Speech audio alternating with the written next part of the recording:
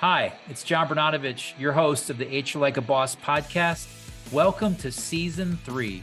I've embarked on a journey to get to know amazingly awesome HR and business professionals with the hope of finding what it takes to do HR like a boss. If you like the show, please like, subscribe, and share with a friend. On today's show, I'm super excited to be joined by Kristen Pecorelli. Kristen is a friend of a friend and someone we've been in touch with, myself and my firm, over the years, and super excited to have you on the HR Like a Boss podcast. Kristen, welcome. Thank you, John. I am super excited to be here and feel honored that I was on the list of HR Like Bosses. So thank you for inviting me. Just to introduce myself, I was born and raised in Brook Park, Ohio. And now a resident of Brunswick. I have my undergrad from John Carroll University in industrial organizational psychology. I went on for my master's degree at Cleveland State in the Master's of Human Resources and Labor Relations. During that time of college, I was an intern at ERC, which I'm sure many of the HR folks are familiar with. There, I built a foundation of HR, built a really good network of some mentors who are still my mentors and some of the best in HR. So I do appreciate them and that experience. Once I was in my master's program at Cleveland State, I was a co-op at the National Labor Relations Board, which was a really great experience. It kind of gave me both aspects of the HR world and the labor relations world and gave me direction, kind of where I saw my future. That was a really unique experience, especially working in the public sector as well. And then I started my career at Petitti's. So I was the HR generalist at Petitti Garden Centers back in 2002. I was there for a few years and I decided to leave and explore some more opportunities where I could learn and build upon my HR knowledge. And I went to Ross Environmental Services, which is a company in Lorain County. There, I worked under a great HR director who taught me a lot of what I know and helped me build upon my skill set and teach me all of the ins and outs. Unfortunately, in college, you don't get all of the HR knowledge you need. That stuff comes with experience. And I joked with John today that it's Groundhog's Day, but HR is never like Groundhog's Day because you never know what is going to come to your email or your phone that day. So from Ross, I started my family and was looking for a little bit more of a work-life balance. And I came back to Petitti's. So here I am for the last 12 years. And I moved back in as HR manager and have evolved into the HR director, where now I have a team working with me to help improve our employer of choice initiatives, as well as keep the business, flowing in the world of HR. So that's where I am. I do some consulting from here and there. One of my dear friends has her own consulting firm, or she'll reach out to me once in a while for my expertise. So I'll do projects here and there as she needs. And that's my story. I am a mom of two and involved in St. Ambrose Parish quite a bit. I'm the football director for their CYO program and keeping busy with kids' work and activities. That's awesome. Yeah, thank you so much for sharing all that. That's incredible. Great background. Love the connection to ERC, and shout out to John Carroll and all the grads. And I'm sure many of you are probably listening, especially those in Northeast Ohio. Your beautiful front yards or backyard gardens are thanks to the team that Kristen has there at Petitti Gardens. So a little plug out to her employer and organization. I'm sure in due time, the snow will melt and we'll be out to taking advantage of all the cool things at your organization. So, all right, Kristen, I start all guests out after the introduction with this question of purpose. How would you describe the purpose of human resources? Well, I really think you can have an HR person in all degrees. It's a big definition. And I think you have, some HR people over here, some HR people over there. But what I feel a true HR person is a champion for the people. So I always like to pride myself on, I am the liaison between ownership and upper management and all of the staff. So I'm that safe zone for people to come to. I don't want to be the scary HR person when I walk in, people get nervous. I want to be that face that they know and trust to be able to confide in me and to help them and to make sure that the company's doing the right thing and making sure they understand the company's decisions and how that affects the business and maybe why it is the way it is. Yeah, no, that's cool. I had a guest on the show not too long ago that shared this interesting perspective when using the word people, that it's not necessary. It is at times about a person, but it's really looking at the holistic group of people. And I love that champion for the people. So I think that's great. One of the really cool things that I know our mutual friend, Lauren Rudman, who connected us to have you on the show, she's a crazy great networker and has done an incredible job in building out her HR profession. I know you mentioned that before we started recording, some communication you had with her and other like-minded HR colleagues, but why do you think networking in human resources is so important? Well, I think you could become stagnant in your role and in your organization, and networking and throwing ideas out there, hearing what other people are doing, making sure you're staying on top of trends. I've always been in a generalist background, meaning I cover it all. So we don't, here at Petitti's, we don't have, a compensation department, a recruiting department, a benefits department. I oversee it all, compliance. So that's a lot of ground to cover. There's nobody else here who knows HR. Our ownership's very knowledgeable, but do they really stay on top of when EEO1 reporting needs to be done or OSHA logs need to be posted? No. So it's important to have those networks so you can throw stuff out there, remind each other, just knowing the industry and having that ability to reach out when you're not sure what you would do. Now, we all have attorneys we can call, but sometimes it doesn't warrant that. Hey, have you ever run into this situation? What did you do? Or maybe something cutting edge that you're not aware of. I know with recruiting, that's been a sticking point for a lot of organizations. And if it wasn't for my networking, I would have never been in touch with LinkedIn Recruiter and how to go about that account, a different way of going about recruiting. You're actually reaching out to the folks and you're cold calling them, in the old world of recruiting. And I found some great managers that way. And if I wouldn't have had my network, I wouldn't have known of that process.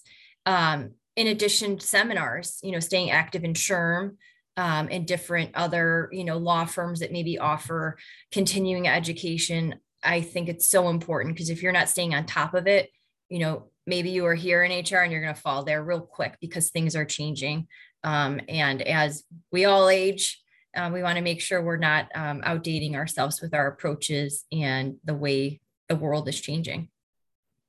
Yeah, no, it's awesome. I know the huge power of the SHRM community and network. That's one of the reasons why I'm so excited the book is being published by SHRM Books. It's been such a big part of my life. SHRM has, and the community and network of just awesome people in HR and those around it.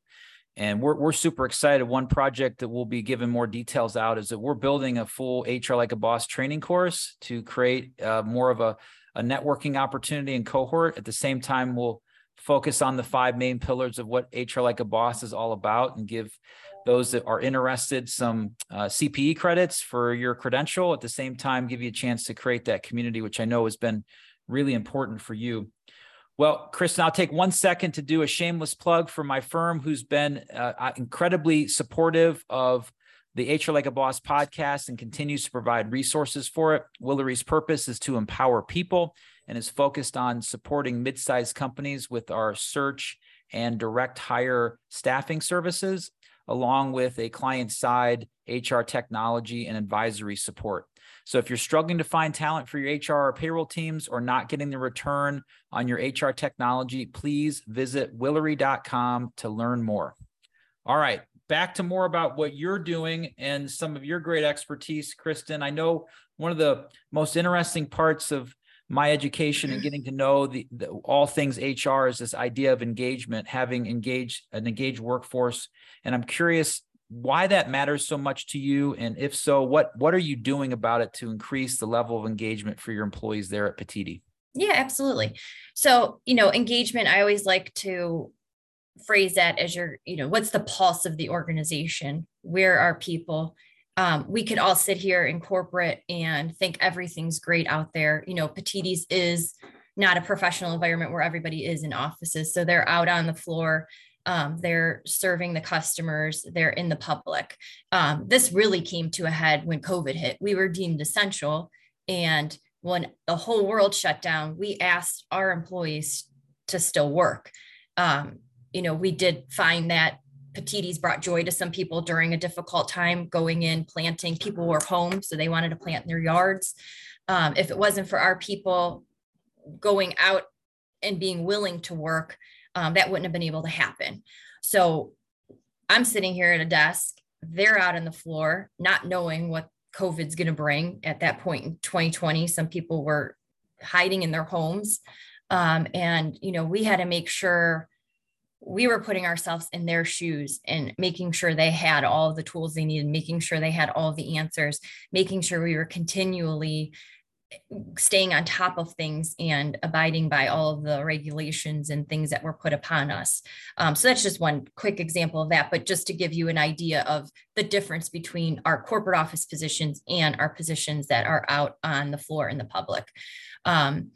So what we do every year is an associate engagement survey. And that's something that during my internship at ERC, I learned a lot about.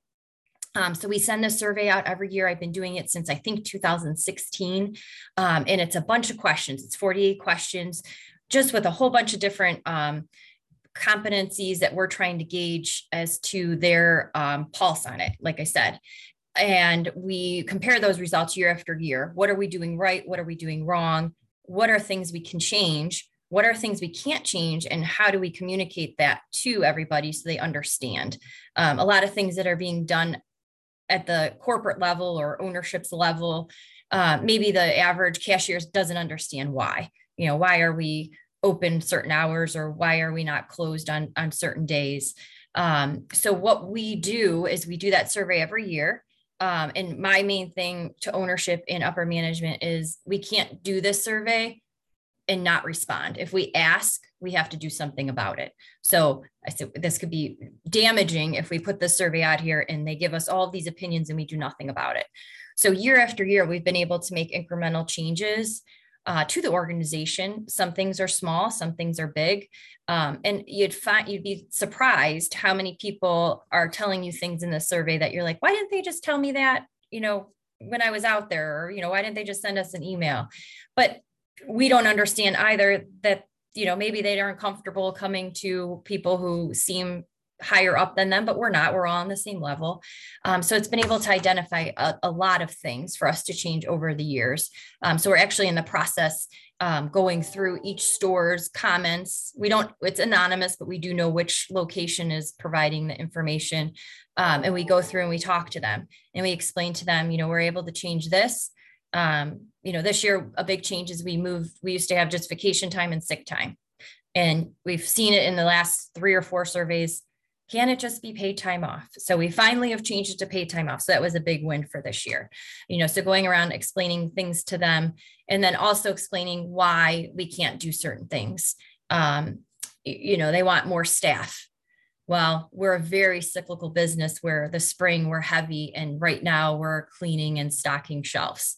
So explaining to them, the whole budget and the payroll percentage and, how it all works to try to put it in layman's terms to them, I think is impactful, where now they have an answer why it can't be. And we took the time to explain it to them and, make them feel like they're part of the team that are making these decisions. So engagement's everything. Associates are our biggest asset. If they're not engaged, if they're not happy, if they're not continuing to want to come to work every day, we're not going to be successful. We are known for our customer service, and the people that come through the doors are always commenting on, how helpful our associates are and how knowledgeable they are, and that white glove type of service. So without keeping them happy, without keeping them informed, without having communication, which leads to engagement, we're not going to be successful at all. So very important. Engagement surveys are awesome if you haven't tried them as an HR professional, but you have to be careful. If you ask, be careful what you ask. And if you don't want to answer it or you don't want to change it and they continue to give you requests and you don't respond, you're going to lose credibility. So yeah. Yeah. Well, clearly you have a lot of passion for that. I know back to your ERC days, and I know that's a huge component of what their organization provides in supporting the HR community.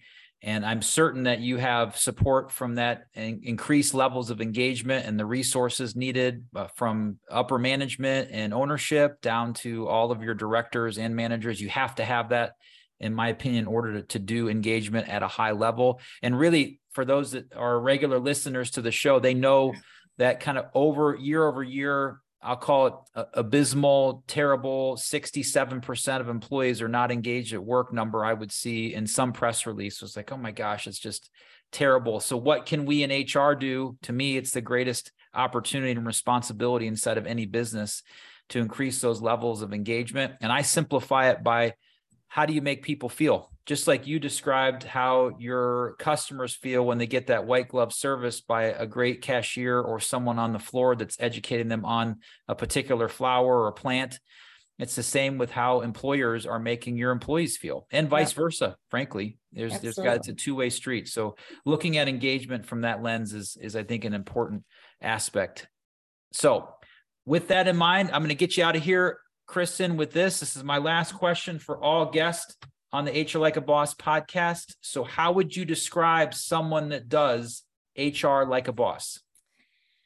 I think someone who does HR like a boss is willing to put themselves out there against the grain and do what's right for the workforce, to do what's right for the people you represent, and to be able to make a difference. So, I always say our ownership is amazing here. And I always say, it's my job to let them know their risks. It's my job to let them know what people are saying, even if it is uncomfortable. And it's my job to make sure that I'm the voice of the associates and the person who's going to go to bat for them. As long as obviously I'm not going to go to bat for things I don't believe in, but to do the right thing.